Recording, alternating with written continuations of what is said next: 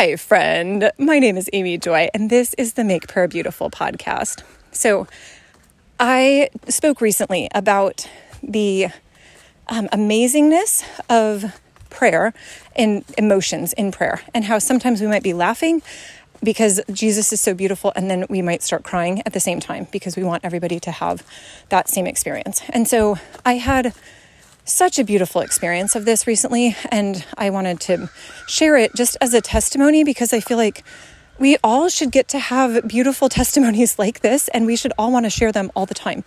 And so, oh, this is so beautiful. I'm truly not saying this to make you jealous. I hope that this is just an encouragement to you. So I had gone to a conference in Redding, California, and it was very intense. I prayed basically nonstop intercession for about 3 days. And at the end of it, I was good. I was good. It was beautiful. But they have healing rooms available on Saturday mornings. And so I had signed up for a slot. And so it was so well done. I mean, it was just this amazing experience. And I wasn't in a hurry. There wasn't really anything that I was like, ooh, I really need healing for that. I mean, I'm in reasonably good health and know about prayer, and it was more just like I want the experience, right? And so I was standing in the back, and they had live worship, which after a year and more of COVID, just anytime there's live worship, it's like, oh Lord, it's so good. And they had this flag team, and they talked about how the flag people are stewarding the breath of God. It's like a way of visually showing the breath of God, which I had never really thought about that, but I thought it was very beautiful. They had quality flags. It wasn't kind of chintzy and tacky. So I'm always aesthetically appreciative of things done with excellence like that. So anyway, I was standing in the back just praising the Lord with such a full heart. And usually at this point in worship, I just stand with my arms up because that's just the expression that I have, just of such gratitude to Jesus for how good he is. And there was a woman sitting on a chair, maybe about 20 feet from me. And the way that the chairs are kind of organized, they're in sort of concentric circles. And so her chairs happen to be facing out towards me.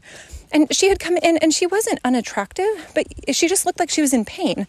And, if you've been in pain before, it kind of makes ruts in your face, and you kind of hold your body in a particular way that is just uncomfortable. And so I was watching her, and she just looked, just uncomfortable and just kind of like grumpy because she's in pain. And after about 20 minutes, maybe, all of a sudden, her entire countenance shifted, and she just had joy radiating instead of pain. And she smiled, and she relaxed. Her shoulders came down, and I just was looking at this amazing transformation that Jesus did for her, and I just started laughing like, oh Lord, you are so good that you could take this woman, and I know nothing of her story, and it doesn't even matter, because the point is that she came in one state and she left healed. And so I'm laughing about this because it's so beautiful. And then I started weeping because I thought, oh Lord, if this could happen at this church, why could it not happen at every church in America? Why are we not all trained, or those of us who've been called to be healers, why are we not trained in doing it? Like, where is the backlog? Why is this not released? And so I was standing there with my hands up, still worshiping because it was still so beautiful. And I was kind of laughing uproariously because of this amazing miracle I had just witnessed with my eyes, and weeping almost hysterically because I was so sad. Oh, okay. So another part of this story is that one of the things that Bob says is that intercessors often will kind of get a song in their head, and then they just play it over and over again. And they kind of don't want to, so it's like, I don't want to listen to the album. I just want to listen to the one song. And it's not going to be the same song for the rest of your life, but it might be for a week or it might be for a day. And so the previous couple of days, I had found the song Jireh, which means provider. And I think it's by Elevations and Maverick Music. So I had listened to that one over and over again. Like I would go to a prayer house and I would just dance to this song, or I would listen to it as I was driving. And it was just so beautiful, so speaking to me on that particular day, those days. And so as I'm standing here laughing and weeping, the band started playing Jireh, which if they had played that the previous week, it would have meant nothing to me because I had never heard it. It would have just been like sound that didn't make any sense. But here was the Lord speaking that exact song that was like my song of the day. And so now I'm like laughing and weeping because he sees me so intimately.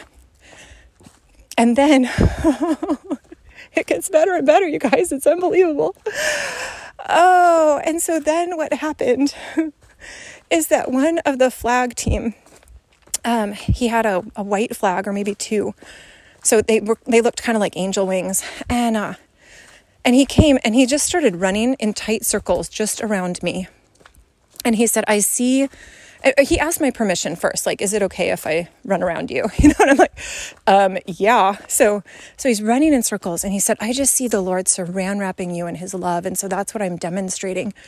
And so then while he was doing that, 3 other people came with their flags until I had a ring of flags running around me while the song, Jireh, I'll never be more loved than I am right now.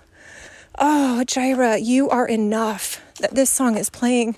And I'm still laughing over the healing of the Lord and weeping over how I just long for this more in the world.